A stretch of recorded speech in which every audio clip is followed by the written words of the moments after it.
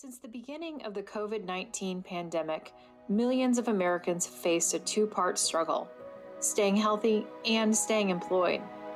Thanks for tuning in to Season 2 of the Texas Public Policy Foundation's Road to Recovery podcast. I'm your host, Erin Davis Valdez, policy analyst with the Next Generation Texas team, where I focus on career and technical education and workforce development issues. Throughout this season, we'll be joined by business owners, educators, and experts who are finding innovative ways to help Texans of all ages prepare for and find great jobs in the post-COVID economy. Let's dive in. My guest today is Tamar Jacoby. She is president of Opportunity America, a Washington-based nonprofit working to promote economic mobility, work, skills, careers, ownership, and entrepreneurship for poor and working Americans.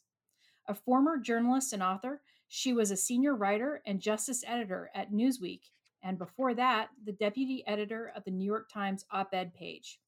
She is the author of Someone Else's House, America's Unfinished Struggle for Integration.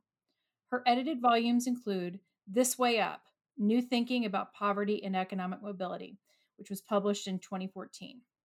Her articles have appeared in the New York Times, the Wall Street Journal, the Washington Post, the Weekly Standard, and Foreign Affairs, among other publications.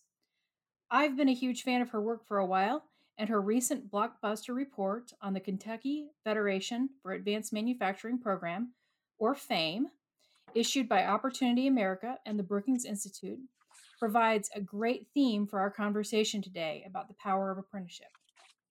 The Wall Street Journal reported on the findings of this study in October, and they're just stunning.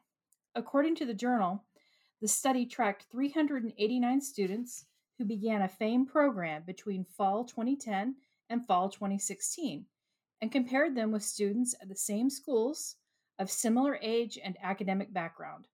1 year after graduation, the typical FAME graduate earned $59,164, compared with $36,379 for the non-FAME graduate. 5 years out, the FAME graduate earned $98,000 compared with $52,783 for non-FAME graduates. I had to read the report back to front and over again because I couldn't actually believe those results. And so I think the place I'd like to start today, Tamar, is with a story of an individual whose life was changed by an employer-driven training program. Yeah, so, it's hard to help adults who want to start their lives over or learn a new skill. They're not predisposed to go sit in classes when they haven't sat in a class for a long time. The last time they sat in class, they maybe weren't so good at it. Otherwise they would, be in a different place in life. But sometimes you come across a program that really has done it right. And I'll just never forget this man I met in North Carolina a couple of years ago. His name was Brian Coward. And when I met him, he was 36, African-American man, from a poor family in a pretty rural part of North Carolina. And he'd been to college. Like, he'd been to community college and gotten not one, but 2 associate degrees. And then he tried to make a living. And, he started an auto detailing shop. It didn't really work. He ended up really floating around the factories in North Carolina where he lives, meat packing, furniture, just really lowest level production jobs. And then he heard about a program that was run by the local community college in partnership with a handful of employers. And the point was that these employers had come together and they had said, here's what we really need in workers. And we want you, the community college, to teach them that. You don't teach them your curriculum that you've stored up over 20 years. No need to stretch it out to a semester length. Teach it as quickly as possible. We'll make sure that you're teaching the right things. We'll work with you to get an instructor who really comes out of industry and knows what the kids need to know. And we'll guarantee the young people, they're not kids, we'll guarantee the trainees job interviews at the end. And sure enough, Brian Coward went through this program. He was done in 13 weeks. He had his interview, and now he was working at what he called his dream job, which was in the snazziest manufacturing facility in the region, where they were making fuselages for Boeing airplanes. Wow. And, it was the story of it was a microcosm of how it can work. Employers, community college, working closely together, helping these mid-career adults who aren't necessarily comfortable in school get through the program and get to work as quickly as possible with the right skills. There's so many threads there I want to pick up on that I heard, and I think I would like to pick up on one aspect of this, and that's the short-term nature of it. So it's 13 weeks in length, which is shorter than a typical semester. So you're telling me that a person can get skills in 13 weeks, and it doesn't have to be an academic semester. Is that correct? Well, again, I certainly am. And different skills take different amounts of time to Right. learn, right? Right. If all I need to move up on the job is to learn to use Excel pivot tables, I can probably Mhm. learn that in a few days. This manufacturing boot camp was 13 weeks. Some other things might be 8 weeks. It's common length. The problem is that your Pell Grant, right? Your federal Pell Grant will only pay if it's basically 15, 16 weeks. And so lots of colleges pad out their programs. So here's this 13-week course you can do in 13 weeks. That's better for the learner because he gets right into the labor market. That's better for the employer because they get the worker right away. And it's better for the school because the school doesn't waste time teaching stuff they don't need to teach. But most colleges stretch it out so that the learners can use their Pell Grant funding to pay for it. I think we should change that in Washington. That's a whole nother story. Well, that's a really good point. I think we're going to hear a lot more about community colleges over the next few years. That's the rumor on the street. So there's probably some key reforms that need to happen there as well, and we can dig into those. So one of the things I wanted to ask you about that struck me is, okay, so you can't use your Pell Grant. So how do you pay for something like this? So if you could dive into a little bit of how that works on the funding side. Yeah, I don't remember actually. It's a good question, and Mhm. forgive me how they funded that boot camp. Mhm. It must have been I think it was. Now that I'm thinking about it, I think it must have been Mhm. the employers came Mhm. together and paid. So the employers subsidized Okay. it. Excuse me. Um, yeah, yeah. Great. Yeah. That happens a lot in these kinds of instances because it's so short term. The employer figures, well, I'll get a return quickly. So it's again not pushing that out farther than it needs to be, which is a really key thing folks in academia don't quite get sometimes. And the employer created co-developed the curriculum, right? That's the other key thing. The employer knows that you're teaching exactly what, Brian and Susie and Jimmy Mhm. need to know when they get to the factory Right. or the plant or whatever it is. That's key. Employers are much more willing to pay when they know they're going to get something useful. Well, let's also talk about that. So, one of the things that I think you mentioned when you're dealing with mid-career professionals going back to school, trying to reskill, upskill as needed, one of the things that's difficult is persisting, right? I mean, life gets in the way. I'm a mid-career person. I understand this. You understand this. So let's talk a little bit about that and what are having the employer involved and having that sort of that guaranteed job at the end. That's Tell the me more key. about how that That's plays the in. key thing. When you can see I think of it almost as a slide to an end that you can see. It's not like the perception we all do things where we know that we're embarking on a path and it's gonna take a while and I can't quite see the end of the path, but Mhm. I'm sort of into it that's hard to do. When Right. I see right there across the street is the job I want, all I have to do is go that far. It's just much easier for people. And I think having that guaranteed interview at the end is a Mhm. specific employer or a few specific employers and a guaranteed interview really helps with that. Not that we can't have longer programs, and we'll talk in a minute about BAME, which is a longer program, Yeah. but especially for mid-career adults. I mean, the other piece for mid-career adults is you want to figure out the shortest distance between the skills they have and the skills they're going to need. So, it Mhm. doesn't make sense for like an unemployed waiter to decide he wants to be, a nurse's aide. Like that is too Mhm. far from what he knows. Mhm. The unemployed waiter should take his customer service skills and learn a little bit about IT or learn a little bit about business management. Mhm. And, so you want to figure out the place where you can top up and go from what you are to something better as easily and quickly as possible. And, and that's another just key concept that we didn't do in the past. In the past Right. we would take adults and tell them, well, we need, this now, so go learn that. And and that So you're starting from saying that the answer for people who are out of work right now, in the service industry and maybe even in, mining and pipe fitting is not go learn to code? Is that what you're saying? well, I mean, again, if you're good at that, Right. take what you have and see the shortest distance to a paycheck in Yeah. a good paycheck in a growing industry, and learn that.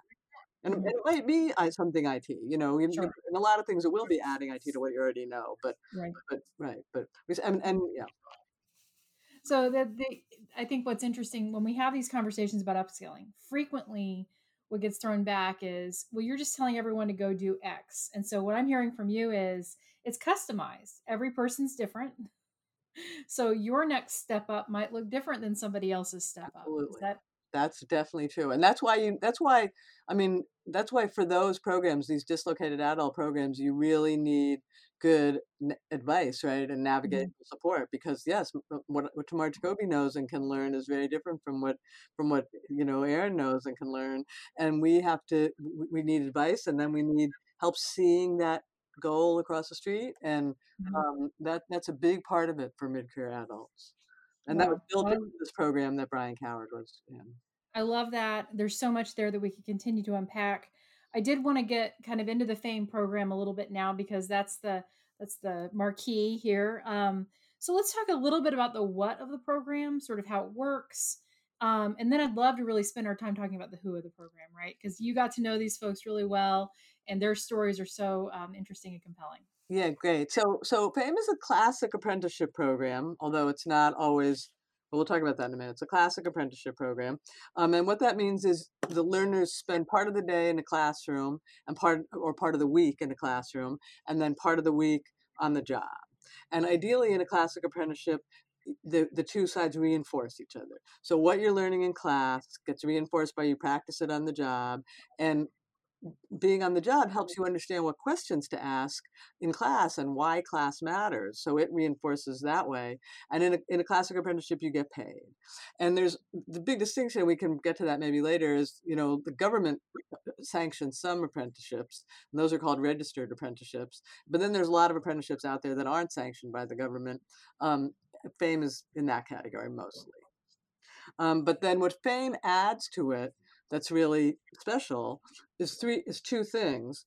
One is that um, they say that technical skills are not the only or most important thing. That everybody needs technical skills, but then they also need two kinds, not just one, but two different kinds of what some people call soft skills, what some people call employability skills.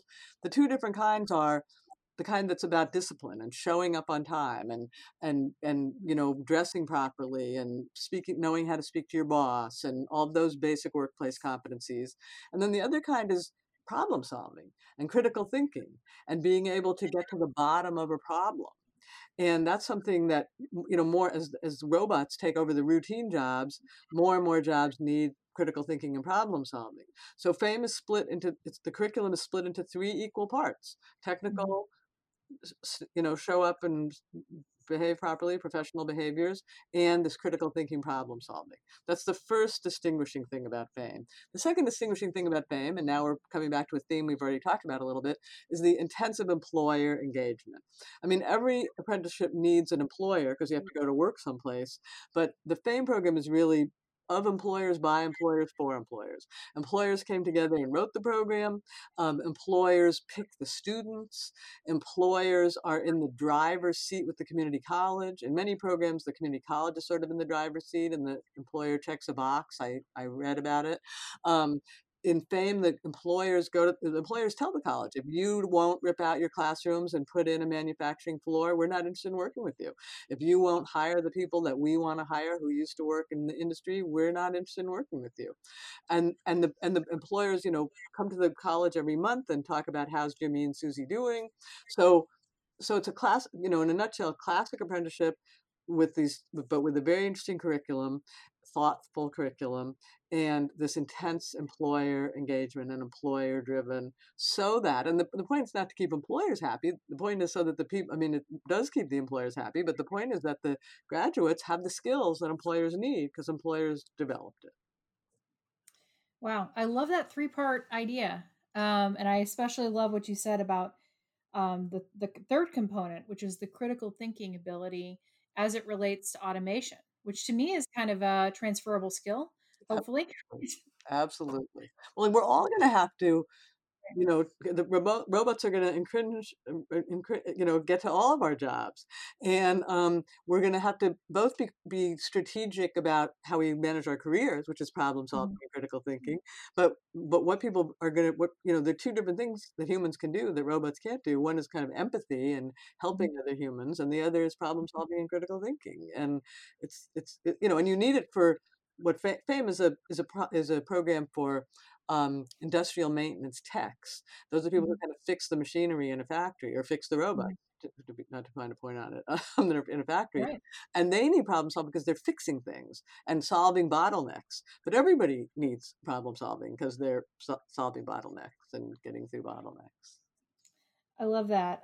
We talk about the rise of automation coming for our jobs, and that can sometimes cause fear.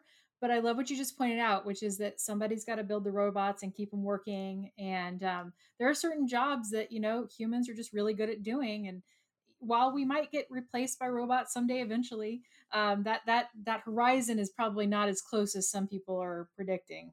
And like I mean, there's pessimists and optimists about Right. automation, but the optimists, and I think I'm closer to that camp, say that it's Mhm. going to create all kinds of new positions because you are going to have to program and maintain and whatever the robots, and you are Mhm. going to have to think strategically, and you are going to Mhm. need different kinds. I mean, it's going to it's and the I mean, as in the first industrial revolution or the industrial revolution, really, um, because you can do things faster and better, you create more demand, and so there's more Mhm. demand for certain jobs. So, I mean, Mhm. I'm, in the hope that yes, it'll be a difficult transition, and yes, a lot of people will lose their jobs, but there will also be a lot of new jobs created, and the key is, can we train people for them? Can we train Right. mid-career adults? I mean, that's why this is an important conversation. Well, it's important at any time, but I think especially post COVID as we look forward, and certain industries have been hit harder than others. So, hospitality and leisure, their numbers are way down, like 15, 17% in Texas. And some of those jobs will come back, I think. Some probably won't. I Sometimes businesses are going to replace with kiosks, Yep. likely. And so, what you said earlier about, not everybody needs the same top up skills as others is especially relevant now, I Yeah, think. I think that's right. Not everybody needs the same top-up skills, and people need to be really strategic about what they aim for. I Mhm, should not start over. When I have to start over, I should not try to be a ballet dancer. I should try to do something fun as I might think it would be. I should do something that's, the term is adjacent. mhm. What's an adjacent job that I can learn enough skill to do? Um, That's fantastic. Okay, so I think that was a good overview of kind of the what of the program and the way it works. Let's dive in now to talk about the wonderful people who took part in this program, and if you can tell us about their stories and maybe some of the people who even conceived of the program too. Yeah, so it's this program started actually with a bunch of employers in Kentucky, including Toyota. It's now just worth noting. It's now in, I think, 13 states, getting close to 400 companies. So this is really catching on across the country, and the students are a little bit different. It's a little bit different mix depending on where you go, but it's often all not maybe not always, but often a mix of recent high school graduates who otherwise would be on their way to a community college, and Mhm. sometimes recent high school graduates who would be on their way to like an engineering degree because we want people that are interested in machinery and engineering, and then the other component of the mix is in many places the companies that are involved look at their production facility and they see some very skilled people still on the entry level rungs of the ladder who they want to promote, and they see fame as a good way to get these people ready for a promotion.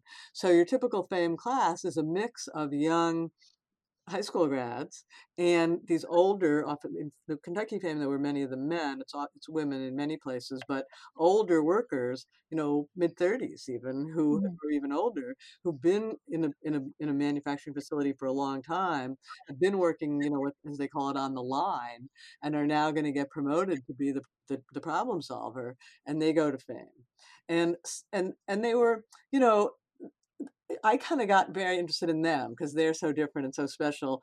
The young people are interesting too. The Fame does have a little bit of a academic, you have to have a good pretty good decent grades to get in, and there's sort of interviews, there's employer selection process. And so we asked people, and this was just voluntary, we don't know for sure, but we asked them, "Would you count yourself in the bottom third of your high school class, the middle third, or the top third?" And just about everybody in the no almost no one in the program that took our survey said they were in the bottom third. So you had kind of middling high school students, and you had very good high school students. And then you had these who could have been engineers, but who liked the idea of starting with something that was more hands-on. And then you had these older workers. And you saw this when you went, we did focus groups and then a survey with fame graduates. And you saw it when you met them. You saw the high school kids who were kind of struggling. You saw the people who you could tell, you would meet someday in a suit, who were the engineering, whatever. And then you saw these older workers who hadn't been to school, in a long time, and school was, they already had families and they'd been working for 10 or 15 years, and now they were suddenly in a classroom again with 18-year-olds. Um, but what was interesting, I mean, they're interesting as people, but it was also interesting because we could then compare their their what they made of the program and what they got out of it. And really interestingly, the older students who had not been in class and the students who maybe were not, at the top of their class and heading for college got the most out of the program because Wow. they had, and my theory of it, and who knows, but this is my theory based on these focus groups and our survey, was that these were people for whom classroom learning had been difficult in the past, and just put them in a lecture and have someone tell them, here's what just didn't mean that much to them. But Mhm. once they had this combination that apprenticeship gives you, where you're doing it on the job, and then you kind of wonder, well, how does it work? So then when you go to class and they're telling you how it works, suddenly it's fascinating in a whole new way that's different from when the guy was just telling you abstract principles before you'd been on the job trying to make the parts go together. And so the practical hands-on experience gave these less good students a way into the academic learning. And once they had a way in, they could handle it fine. They weren't stupid people. They just had never sort of gotten the why of it, kind of, or, why should I learn those abstract principles? Now they had a why. And, they said to a person, they said, they would, when we talked to them, how would you rate the program? And, what do you think it got out of what you got out of it? And how important was it for your career? They were significantly more likely to say that it was really made the difference for them than the bright students. And the bright students also, I mean, everybody loved it. They all ranked the program 96% rankings. They couldn't rank them better. But the older and the less good students ranked it a little bit better even. Well, that's incredible. I think this is exactly the group of people, right, that a lot of our policy makers sort of worry about and don't always come up with great solutions to help, right? So we all know that there's this wave of change within the economy, and whether it's automation or other factors that are driving it.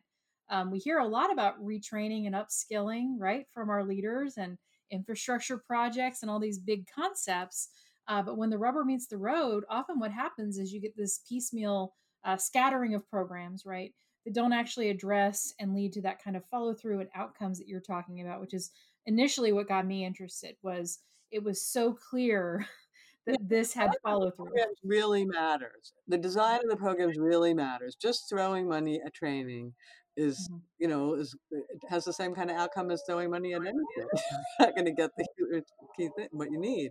And Right. we've thrown money for years at through the government at what we call dislocated workers, Mhm, and the mhm, programs have been terrible. I mean, but there's a whole shelf of research literature about how, we can't figure out how to help dislocated workers. But that's right, because these lessons of the intensive employer involvement, the work-based learning component, mhm, the finding that adjacent job, doing skills assessment and finding an adjacent job, these new principles haven't been applied to dislocated workers in the past. And, right. we're not sure they're all going to work. I mean, that's the challenge. But the hope is that we can do it better this time than we've done it in the past, and get the system to pivot enough that we're doing better. Well, I want to dig in since we're talking about the policy side real quick on that, and then I want to go ahead and talk about how we scale this and how it impacts Texas, since we are a Texas-based think tank. Let's talk a little bit about the registered apprenticeship program versus the IRAP, or industry recognized apprenticeship program. This came up quite a bit, I think, if you're paying attention to this space a couple of years ago and going into this year, and just like to hear how that impacts the FAME program and Yeah, so others. registration is a process where the government basically a government office you propose an employer or school proposes an apprenticeship program, and the government scrutinizes it and decides if it's good enough to be called a registered apprenticeship program. Mhm, And that's in theory, that's quality control, and that's good. Let's just say it's not always, it sometimes has more to do with red tape than quality control. And it also has something to do with the fact that labor unions have very good apprenticeship programs and don't necessarily want anyone else offering competitive labor apprenticeship programs. So right. registration is good, it's important, quality control is important. Registered programs are, great. We want to have more of them. I'm not against them. But Mhm, the research suggests that there are as many apprenticeship-like programs in America that are not registered as there are registered programs. And that's very tantalizing because everyone who thinks apprenticeship is a good thing wants to scale it. And it's right. challenging to scale it, and to think, well, we could double it overnight if we just counted the ones that the government hadn't approved, that's pretty exciting. The question is, do you need some kind of quality control mechanisms? And, if obviously an employer can do whatever he wants, if he doesn't expect any government benefits or anything, we don't have Mhm, to have quality control mechanisms. But a lot of employers who have these programs would like some of the benefits of apprenticeship, that mhm, you're, and we don't give a lot of money to apprenticeship programs, but we do give sort of privileges in the workforce mhm, system and what have you. mhm. Um, and easier paths to licensing often. Right. Um, and so the question is, do we need some kind of quality control for these independent programs? And it's a little bit of a contradiction in terms. Like, if you're Mhm, independent and the government's not overseeing you, why are we going to oversee you? But mhm, the idea would be, and this was Trump's policy, can we create a sort of second track that are mhm, these industry-driven apprenticeships that don't have mhm, to go through the registration process, but do mhm, have some quality control, mhm. and then get some of the privileges of Right. what a standard apprenticeship gets. And so IRAPS is a Trump created policy that, I mean, I dare say it's going to be one of the first things the Biden Labor Department does is kill it. But Yeah. they created a bunch of sort of quality control oversight bodies, and they were sort of like accreditors. They were Yeah. called SREs, and Mhm, I mean, I think that's an interesting. I think what the challenge is, we definitely want to somehow start to incorporate and count and lift up and make better mhm. unregistered apprenticeship program, and there's no Right. question to that for me. And there's also no question that it's if we're going to give them government money, we want some level of quality control, government money or Mhm, government privileges. mhm, So how do you do mhm, that with sort of lighter touch? I mhm, think should remain, even if this administration is going to scrap the IRAP program because it's a Trump thing. I hope they will not back away from that challenge of mhm. how do we incorporate some of those other programs and have some level of quality control. And the purists on the Democrat side would say, well, just make them get good, make them register. They should register. Mm, They don't mhm. want to register. They don't want this government red tape. They don't want the government, Right. what they see as the government in their business. They don't want they see as Mhm, unions in their business. mhm. And so that I don't think that's the answer. And I don't. We'll wait. It'll be intriguing to see, important to see how this administration handles it. It will be interesting to see, the that issue, right, of let's say unions having, programs that address these issues. They exist. They've existed for a long time. The question is really, hey, is it enough? I Right. mean, if you look at the scale of the challenge we face in this country right now, and you say, okay, that's wonderful. Glad you all have those programs, but we need a lot more people Yeah, exactly. in No, those exactly. mid-level jobs, mid-skill jobs, you know? And I mean, it's one aspect of unions that you have to admire. They have these Yeah. they're good at training, and they have very good Mhm. training. On the other hand, they in this space, they're operating a little bit like the taxi commission when Uber shows up. Like, we already have it cornered. We don't, and Right. we're gonna keep you interlopers out. And Right. that's, as you say, that's just self-defeating for the country. Yeah. Well, I love that aspect of this. There's so many different intertwined issues here, from occupational licensing to the union. I mean, it's all here. Let's talk about Texas. Let's talk about how programs like this, especially since we talked about FAME, how they operate in Texas, as a matter of fact. And Yep, it's we'd a love to FAME hear more about chapter that. in Texas. There's quite a good FAME. So FAME operates by kind of it spreads chapters, and what Mhm, it takes to have a chapter is mhm, 20-25 companies mhm, that come together in a local regional place and maybe adapt the curriculum, although they don't do that much adapting of the curriculum. mhm, More likely find the community college and oversee the setting up of the program at the community college. And what's good about it, it's a little bit like a franchise, right? Because you mhm. already have the curriculum, which is good. You already sort of have the model of doing it, which is good. When companies start over from scratch, they don't know how to start an apprenticeship program, and why should they? And here you kind of get the kit, when you get Yeah. the branding, and what you have to Yeah. do is apply it in your place. And it spreads by employer to employer. Employers have to find each other and come together to do this. And there's quite a good chapter in San Antonio. I think it's called Santa Texas Fame or something. I forget. Mhm, Um, I remember HEB is one of the big mainstay members, and it's usually big and small companies together, and it's a good college. It's a good mhm, program.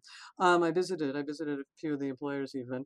Um, the other interesting thing about FAME is that the National Association of Manufacturers has kind of taken over the management of the national network. So, and again, it's only right now for this one set of occupations, right? mhm.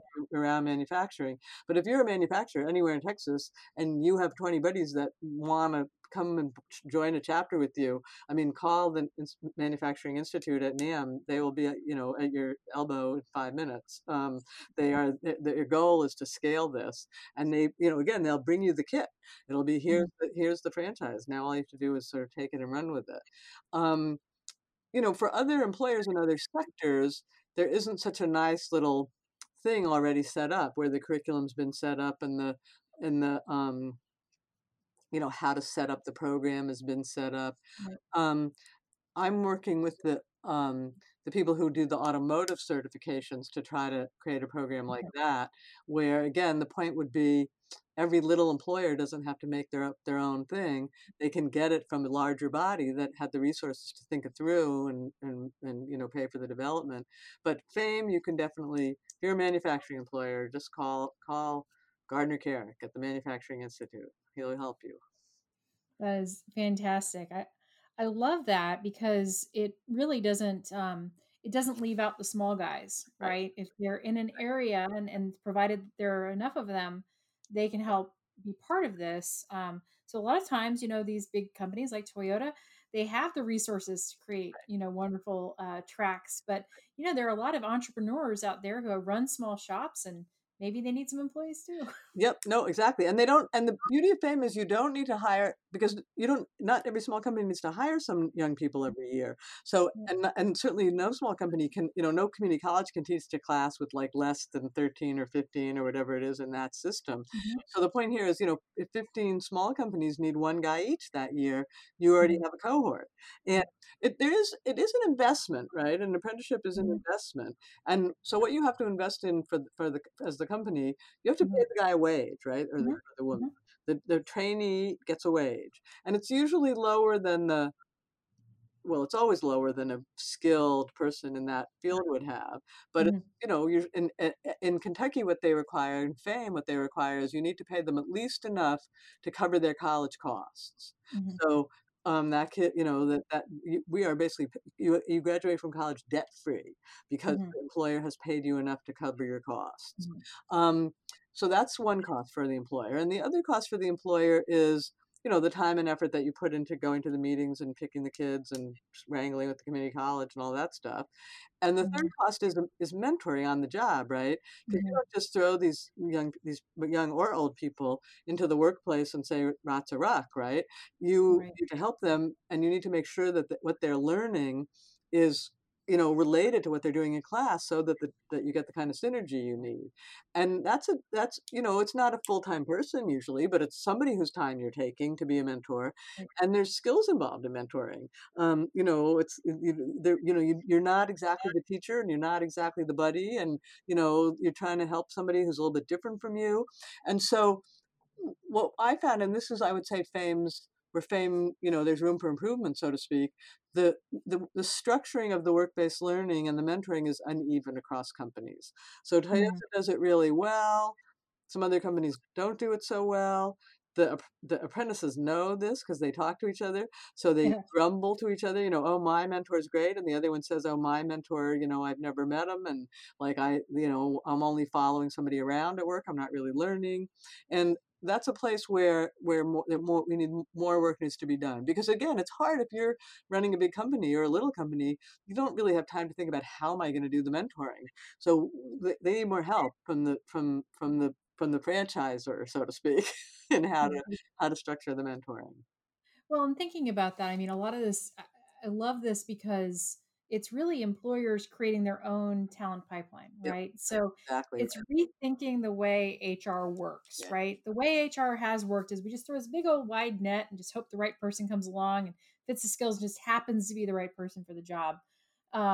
This apprenticeship way of thinking is a little different.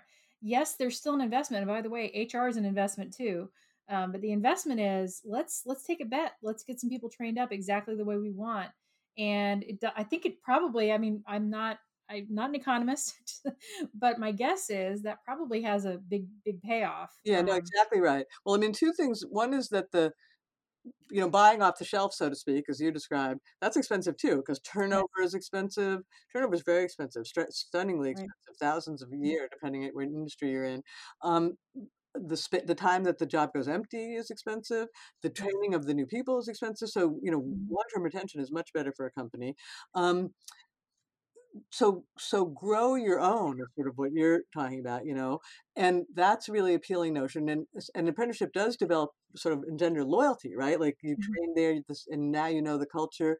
It's also a chance for sort of both of them to kind of, in a way, date before they get married. The employer can takes a bet on a person, but he gets to see him for 2 or 3 years and sees how he does, and the trainee learns the culture of the company and is getting paid, and they have to be learning industry-wide skills. I mean, that's kind of part of the definition of, can't just be you're only learning what to do at Toyota.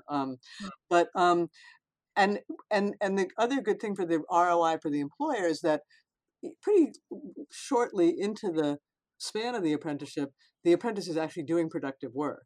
Mhm, Maybe not as productive as a journeyman, but they're contributing to the real, what you're doing at the company, but pretty early on. So you're getting the ROI back that way, and you're reducing the turnover, and you're, getting loyalty and long-term retention. So I mean, the idea is it's a good bet for employers, and there have been people who've tried to quantify it.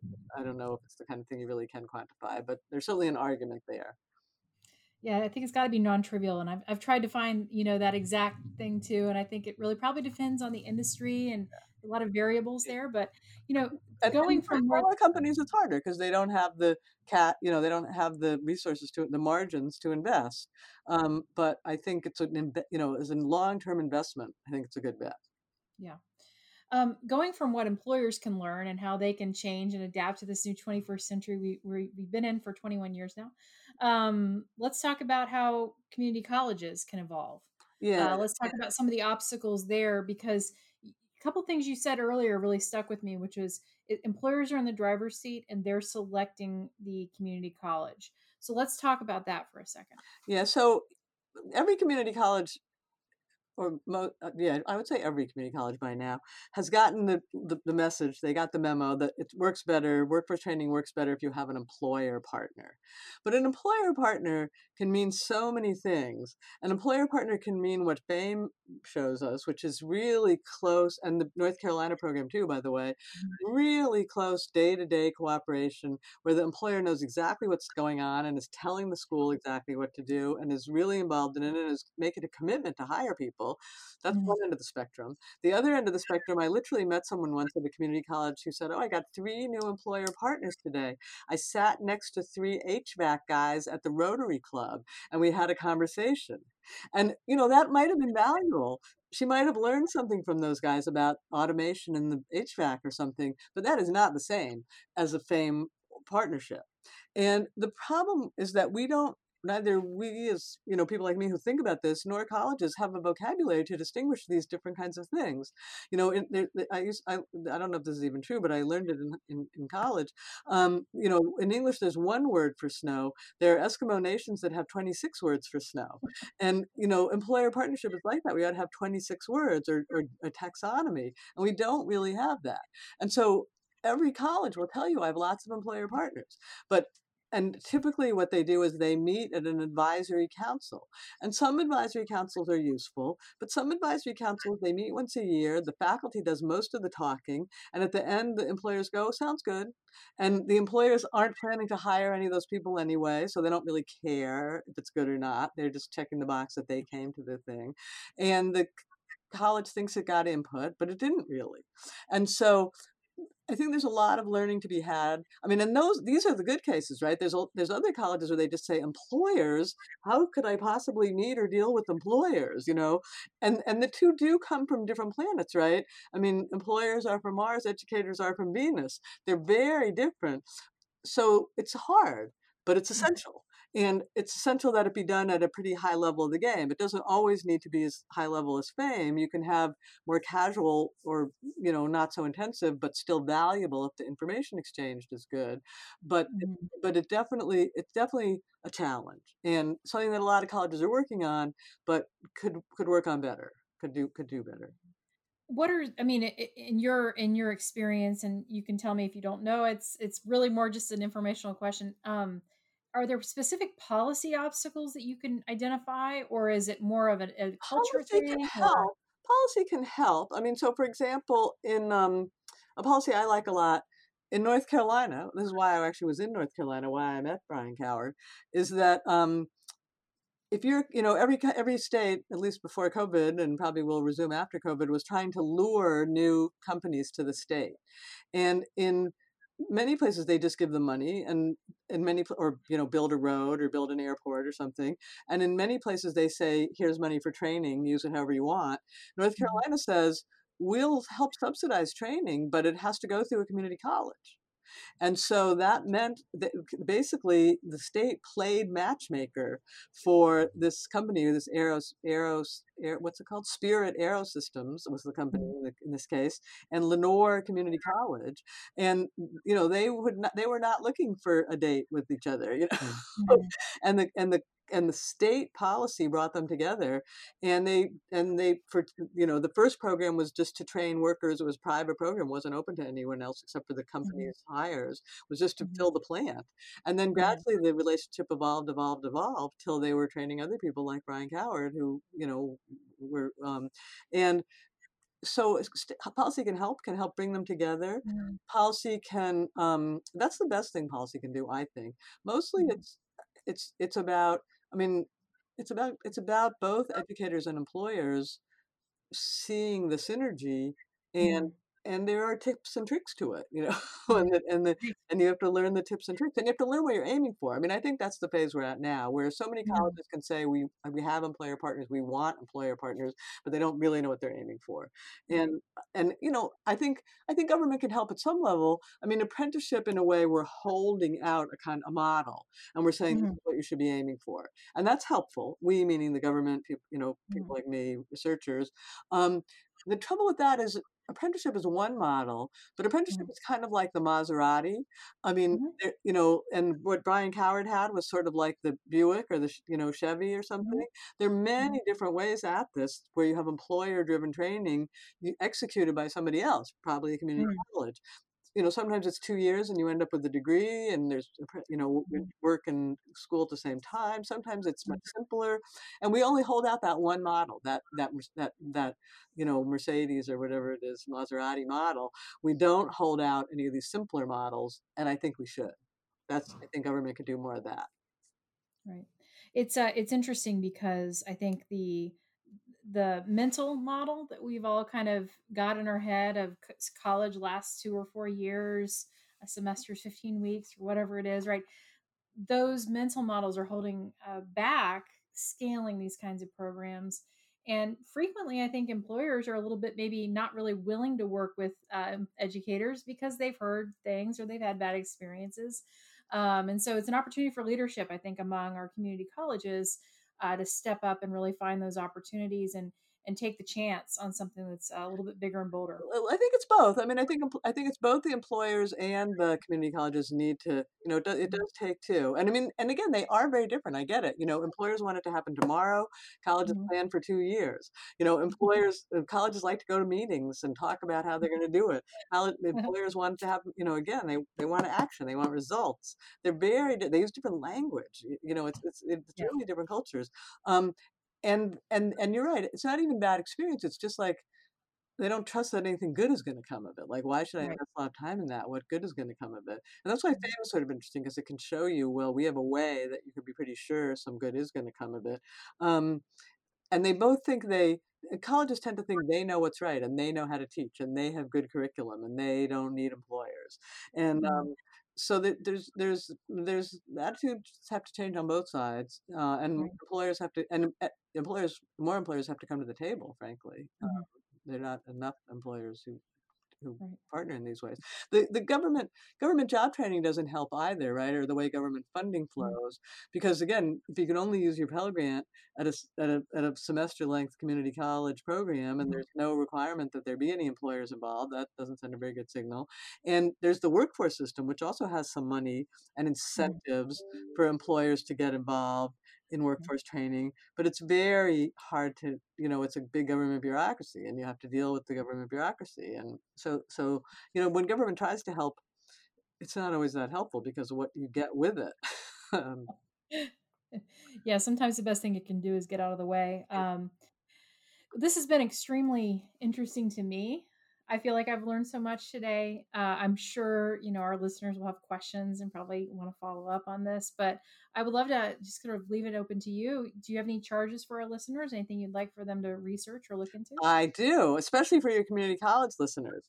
So we have my organization is doing a national survey of community college workforce education to try to find out exactly along the conversation lines of the conversation we've been having, how deep do some of these everybody's talking about change now on community colleges, but how deep does it go? What are your employer partnerships really like? How much workforce education are you really offering? How much workforce education is really geared to a job as opposed to just some curriculum some professor had on the shelf for 20 years. So we have a national survey in the field that's for community colleges to fill out. And about a third of and it's not, a survey is sort of misleading because it's not like, how was your Instacart guy? It's, 50 hard questions that you have to provide data about your college. About a third of the community colleges in the country have filled it out, and it's open for another week, 10 days. So if you're a community college administrator and you haven't done it, please go to our website and find it, or send me an email and participate, because we want, and we think it's important. I mean, why it's important, not just for the sake of research, like, research for research sake, it's nice, but in Texas, the state the Texas Higher Education, what do we call it, coordinating board, wanted results early so that they could take the results and talk to the legislature about what they need, about the investments they need in workforce education. And the point is, if I'm a governor and I have a dwindling pile of cash and I'm trying to think where to spend it, am I going to spend it on a school where less than half of the people graduate on time? Probably not. Am I going to send it on a school, which is what most people know about community colleges, or am I going to spend it on a school that's preparing people to go back to work in-demand jobs in high growth industries? I might spend the money there. And if we can help lawmakers know about what community colleges are doing to put people back to work, we think that's really important. And that's what we're trying to do with this survey. So it's not just, it does take some time on the part of the college, but we think it will come back to you in the form of increased funding, role. About half of Texas community colleges have filled it out, which means that about half have not. And if they're listening, I hope they'll consider it. Well, I do too. Part of this is giving taxpayers visibility on how these dollars are spent, right? So, I mean, to your point, we do spend a lot of money on education every year, and Texas spends quite a bit on CTE and other related things. And it's because I think as a state, we are committed to having people find those jobs that are great. But at the same time, there does have to be some angle of accountability. So, thank you so much for joining us today. Thank you for the opportunity, Erin. It's really a pleasure to talk to your audience, talk to you and talk to your audience. Wonderful. Well, I hope we get a chance to talk again soon. In the meantime, please take care. Thank you so much. Okay. Thanks for joining us on today's episode of the Road to Recovery podcast. Life in a post-COVID economy will depend on the creative responses that are arising all around us.